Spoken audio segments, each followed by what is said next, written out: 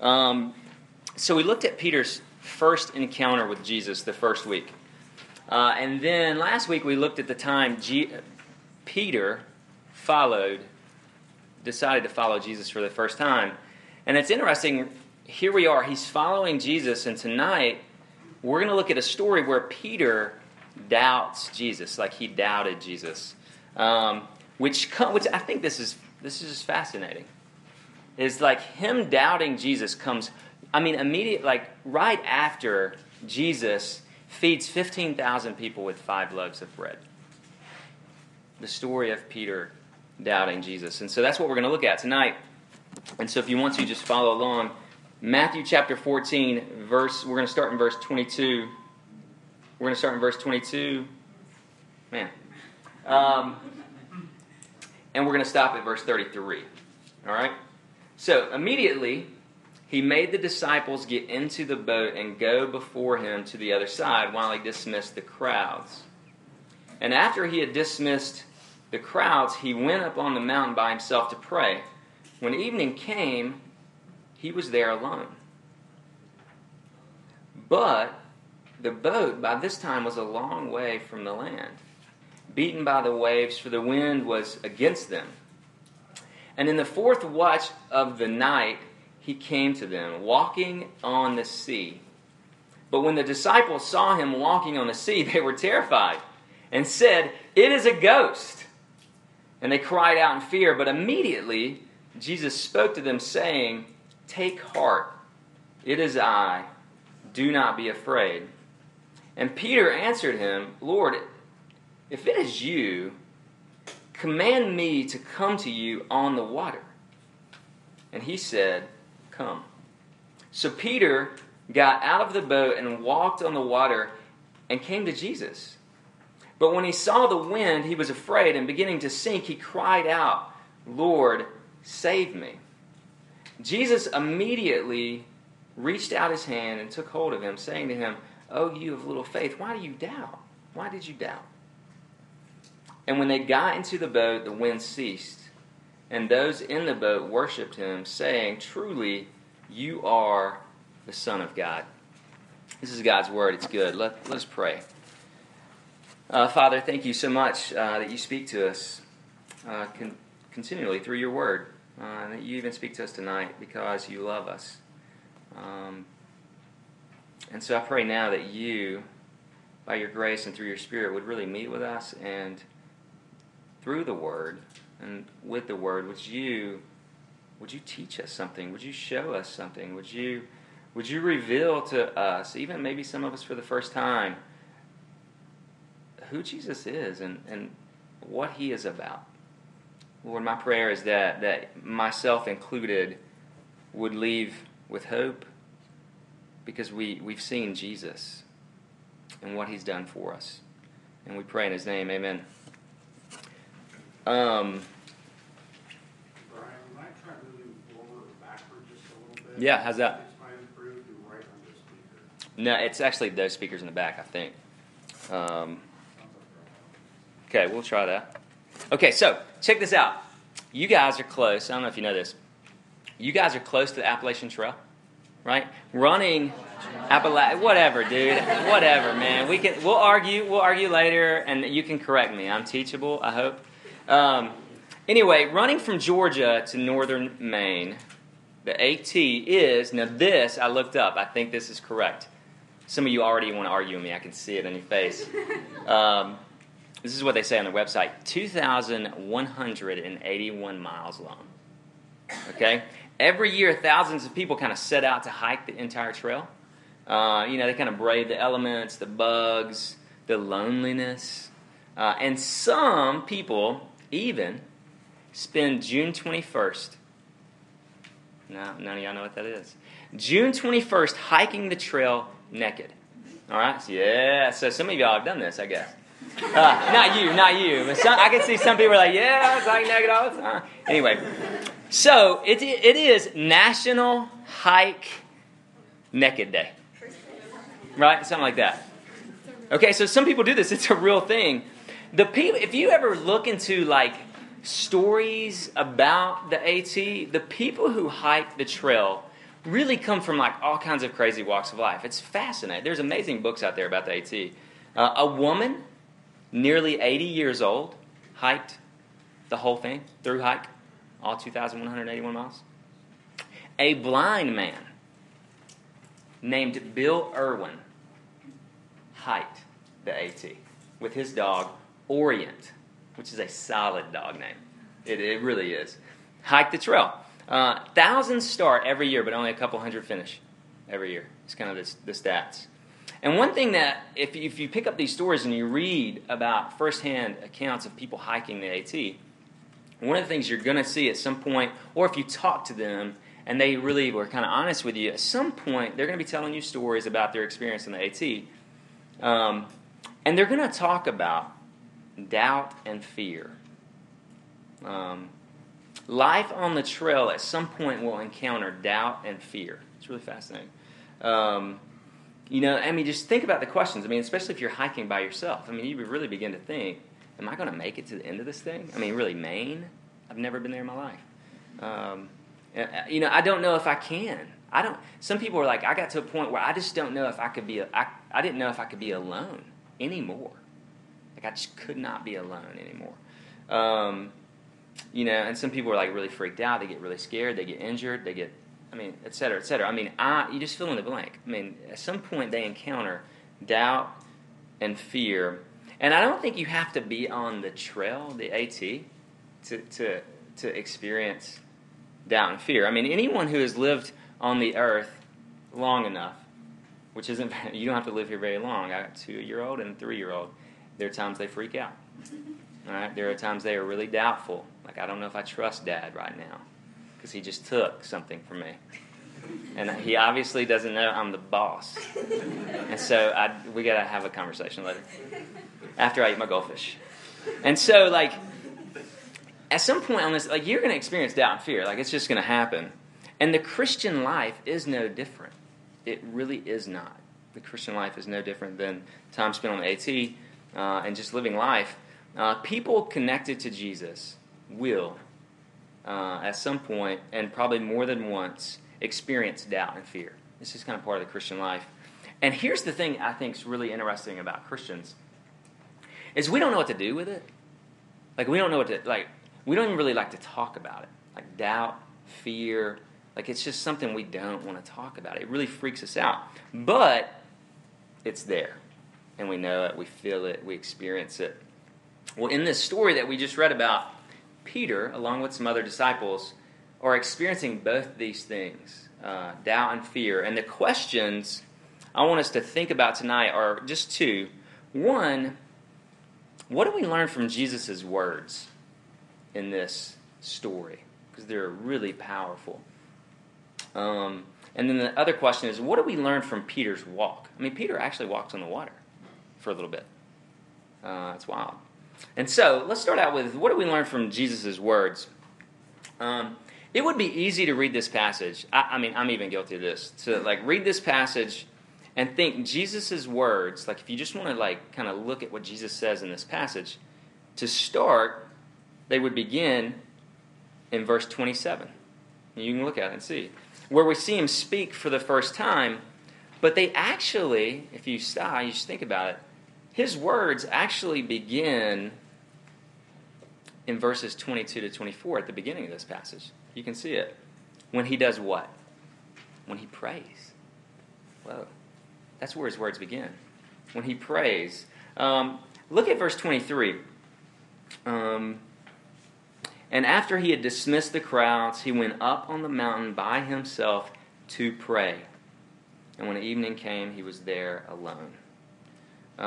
As you read the New Testament, especially the Gospels, one of the things you'll notice, it becomes clear really quick, is Jesus prayed a lot. He was always praying. He prayed with people, he prayed for people, and he would really often seek a solitary place for uninterrupted prayer. Time to be alone and pray. Here, because this is a safe place where we can ask any question we want to ask and not feel like somebody's going to get us, Have you ever wondered why Jesus prayed? Seriously? Why did Jesus pray? I mean, did he need to pray? It's a good question to think about. I mean, he is the Son of God. He's perfect. Like, I pray because I'm needy and I'm messy. I'm sinful.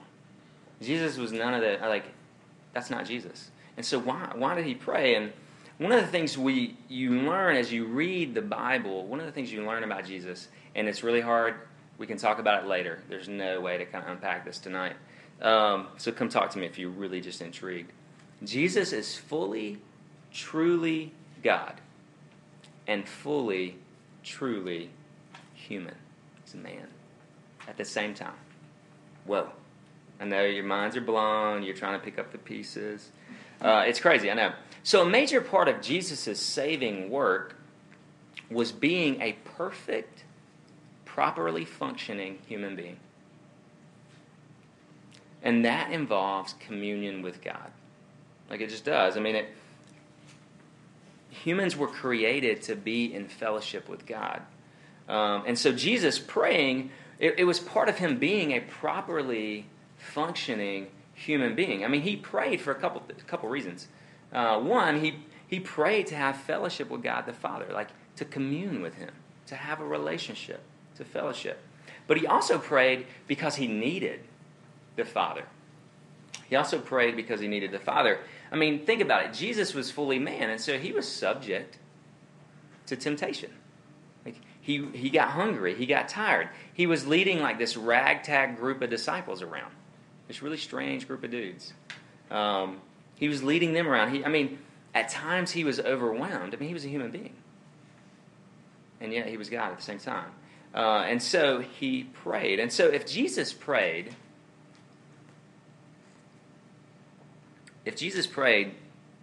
he sought out time for uninterrupted prayer. How much more should we? You think about it. Like, all of you want to be, like, you want to be a good human being, I think. And Jesus is showing, man, part of properly functioning humanity is fellowship with God, is communion with God, and that's done through prayer, for one thing. And so Jesus prays, but Jesus' words also comfort. Jesus is, okay, at this point, by the way, I don't know about you, I read this story, I think like Jesus gets to the side of the hill or whatever, and he just kind of starts to pray, and he's just like whatever he did, I don't know. He's like praying for 5 minutes, and then he realized, gosh, the disciples, seriously. And he has to go help them, right? Jesus has been praying for hours at this moment. And he notices the disciples are caught in a storm. He can see out in the middle of the Sea of Galilee. The disciples being caught in a storm in the middle of the sea usually is not a big deal for fishermen, right? That's what they do. They're on the water all the time. They can handle some wind. They can handle some waves. But I want you to notice something in verse 25. It says, Jesus came to them in the fourth watch of the night. Let's unpack that for a second. That's between 3 a.m. and 6 a.m. They were on, this is funny. It's probably not funny for them. They were on the lake rowing against the storm for at least 9 hours. At least 9 hours. And according to John's gospel, they had only gone about 3 miles. So if anybody knows anything about rowing, that's not good. Like, that's not good speed. That's not very good. And they were wanting to get to the other side. What I appreciate about the disciples was the persistence. Jesus says, hey, I need you to go to the other side. I'm going to go pray. I'm going to pray for y'all. All right? He's going to go pray. And they're like, man, we're going to get to the other side. And it's like 9 hours later. They're just like still rowing the boat. And they're not to the other side. I appreciate their persistence. It's amazing. So after hours of fighting the wind and the waves, Jesus, this is wild.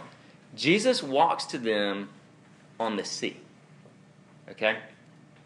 And you see that in verse 25. Jesus, a lot of times I think of like 10 steps. Do y'all ever, and when you envision it, like just 10 steps, and the water's calm, and he's kind of like, his robe's not even wet. That's what's going on in my head. So, he walks about 3 miles on the sea, in the storm. Whoa. To get to the disciples. And when they see him coming, what do? They freak out. Verse 26, it says, they were terrified. That's strong language for the Bible, okay? They're terrified. None of you want to be terrified. And what did they do? They cried out in fear. They cried out. I don't know what that would have been like. It would have been crazy. I always think of my buddy Steven. We were sailing one time, and he got separated from his battle buddy, or whatever you call him. And he had a moment of panic where he didn't realize anybody was close to him, and so he literally freaks out. And this is a grown man, my friend. He starts going, help me, help me, help me, help me, help me. He was like screaming. You could hear it. We could see him. He just couldn't see us. And it was just kind of like one of the funniest things in the world. And so like these dudes are crying out in fear. Jesus sees their weakness, fear. He kind of sees their uncertainty. And this is what's amazing. He does not respond with harsh criticism and condemnation. I mean, they just saw this dude. They just saw Jesus feed 15,000 people. I mean, literally, maybe the day before, with 5 pieces of bread. And here they are freaking out in the storm. And you would just think, man, Jesus, like, they just don't get it. Yet, Jesus doesn't respond that way. Look at verse 27. But immediately, they're freaking out. Jesus spoke to them, saying, take heart, it is I. Do not be afraid. Jesus immediately comforts the disciples. And I just don't think that's the way we think about Jesus. Jesus cares tremendously about them in all their weakness. Like, he cares so much for them. And his reflex reaction to their fear are words of comfort. I mean, he says, it's me. Relax. It's me. Relax. Guys, I control the waves. Like, the waves actually serve me. They do exactly what I tell them to all the time. And so he's like, just rest assured. It is okay. And for many of us, I think the first thing we think about Jesus, it's not comfort. I don't think. I think many of us, we struggle to think about that. It's probably stuff like this. You can just kind of nod if you agree. Like, our first thought about Jesus is probably something like, he's mad at me. Anybody? He's mad at me. Or when we think of our own weakness, we believe his immediate response is disappointment. That's what we think. Man, when I'm weak and when I fail, Jesus will immediately be disappointed in me. But that's just not what we see here in this story. What we see here is Jesus saying, do not be afraid. Like, these words of comfort are, as one pastor put it, it's amazing. He says, firmly anchored in the limitless power and infinite personal love of Jesus. Well, like, that's what these words are. When he says, do not be afraid, that's what those words are anchored in. Limitless power and infinite love for them, for you. And Jesus continues to say things like that to us today. I mean, he says things like, through the Bible, I am with you always. Right? I will never leave you or forsake you. Despite your shame, despite your weakness, despite whatever you come up with. Like, I don't leave my people, ever. Right? That's good news. And so Jesus' words are real comforting. And that's his reflex reaction to them in the midst of failure. And so the last thing, though, is Jesus' words, like, they command. They carry they carry ultimate authority. Think about it. As he's walking this 3 miles, he is commanding the molecules in the water. Like, they are doing exactly what they're supposed to do at that moment because he commands them by his words. Not only that, but he's commanding gravity. It's like he's saying, gravity, for a second, you're taking a break. You know what I'm saying? Like, you're just going to hold off.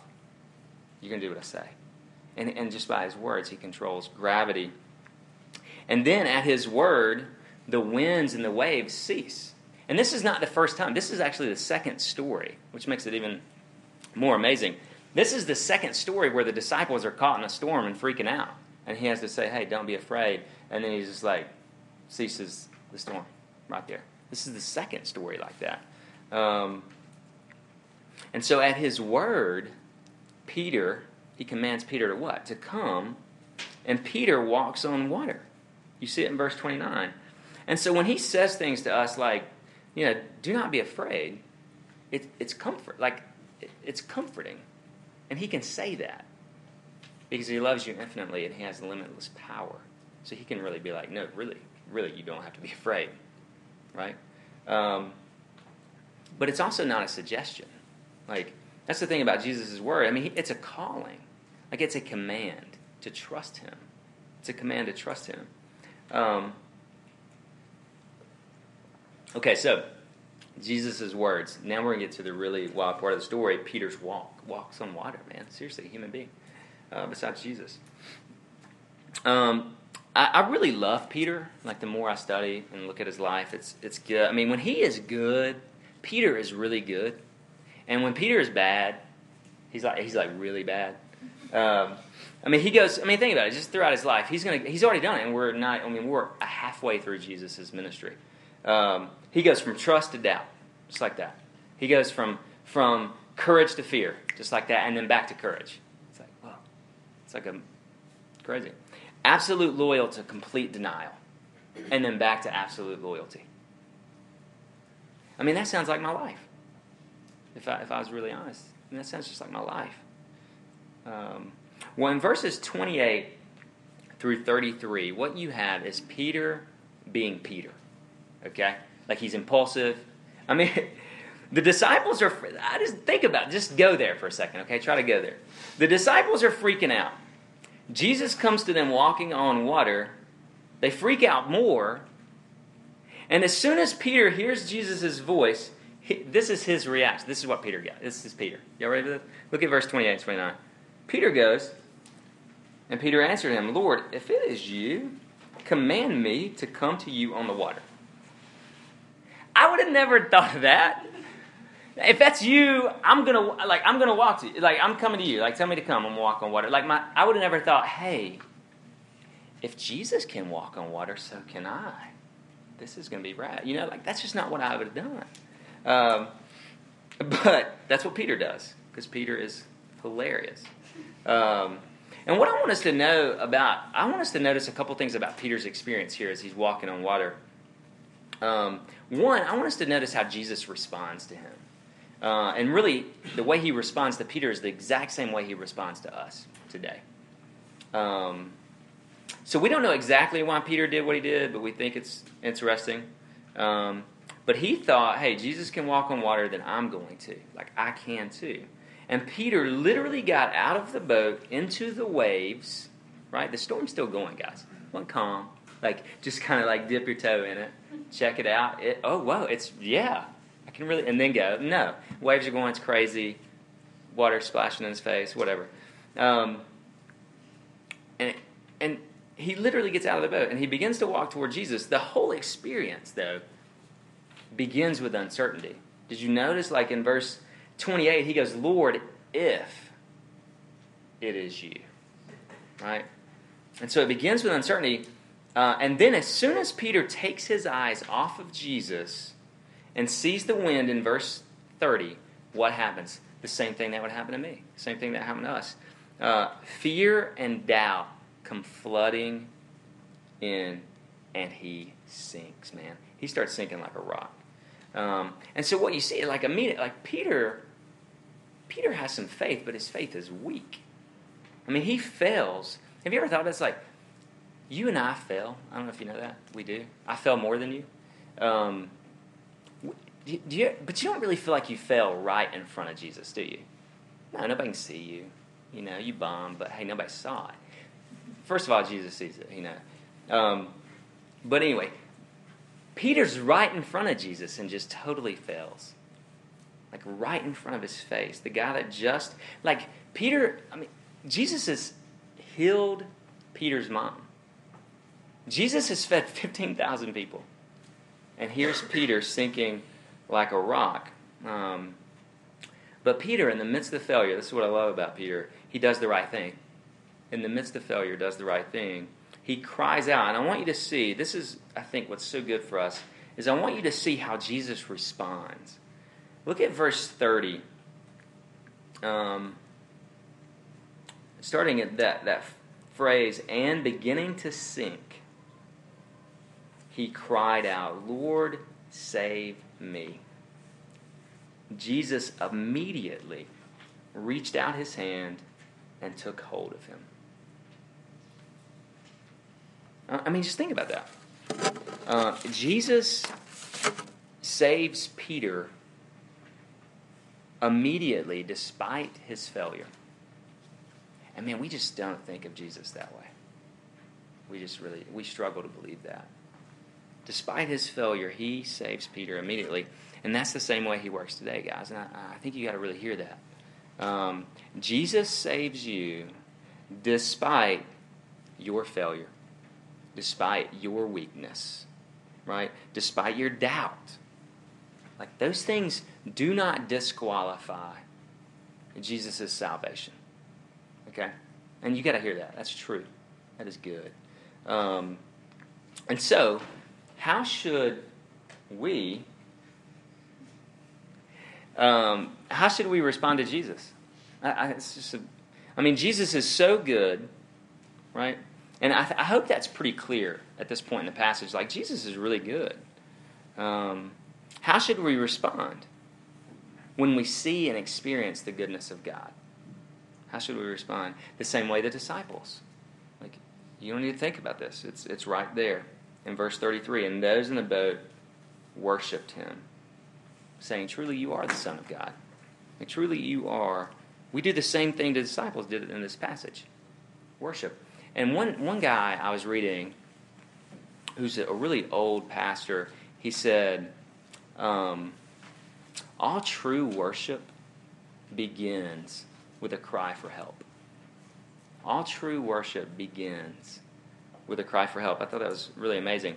And so, here's a question for you, just see if you can relate. Have you ever been in a relationship with someone kind of where the other person makes it all about them? I don't know if you've had that experience. Maybe it's not really a relationship, but like it's your mom and dad. Like that relationship is all about mom and dad. Is it anybody? Am I in the ballpark anywhere?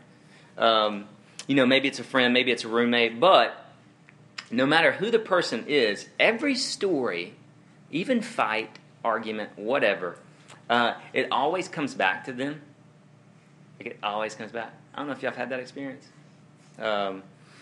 They are always the center of the story. I don't know if that makes sense. Some of y'all are like, dude, I don't know that person. And so maybe we've not experienced it from that side, but I bet at some point you and I have wanted to be the center of the story. Like, we want to be the center of it all. Is that right? Does that make sense? And so the tendency with this passage, and if you hear anything at all tonight, I want you to really hear about the next 2 minutes worth of stuff, okay? So, the tendency is to make Peter the center of this story. It's what we do. I can't tell how many camps I've been to, how many times I've heard teachers do this and Bible studies. We love making Peter the center of this story, and here's what that looks like. It's kind of a couple different ways. One approach goes this. Tell me if you can just kind of think if you've heard this. Peter is the man who steps out in faith. Dramatic, right? Takes a risk for God, and he does amazing things by keeping his eyes on Jesus. Now go be like Peter and keep your eyes on Jesus. And you're at this place, you're like, yeah. Like that's where you're at. I'm going to keep my eyes on you. And then they play some really emotional song, and you're pumped for a couple days, right? So that's one approach. Now here's the other approach. Peter is a great example of failure. Are y'all ready? This is so good. Peter's a great example of failure. See what happens when you take your eyes off Jesus? Therefore, don't be like Peter. Keep your eyes on Jesus. Essentially, it's the same thing. At first, they look kind of opposite. Like one's saying, don't be like Peter, one's saying, be like Peter. But they're actually telling you to do the same thing. Right? Both of these make the same mistake. Because what they do is they make this story all about Peter. All about what you need to do, right? And here's what I want. This is so good. Peter's not the center of this story. Like this story is not about Peter. Like Jesus is the center of this story. And when we see that, what you will begin to see is not what Peter does and what he doesn't do and what you need to do and what you don't need to do. When you get that Jesus is the center of this story, you begin to see that, man, you begin to see all that Jesus has done for you. I mean, think about this. Peter took his eyes off Jesus. I mean, he doubted, he failed, biggest butt of the night. But Peter's failure does not matter. Peter's failure does not matter because Jesus never took his eyes off Peter. Y'all get that? And he'll never take his eyes off you. That's the whole reason you're going to make it until the end.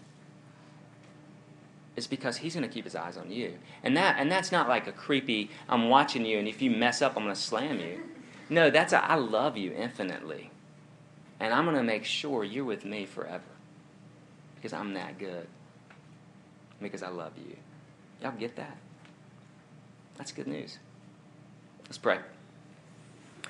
Jesus, you are so good to us. Thank you for your Son. No, Jesus, you are the Son.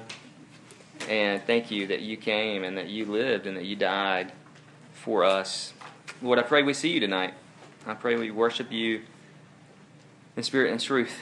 And we ask these things in your name. Amen.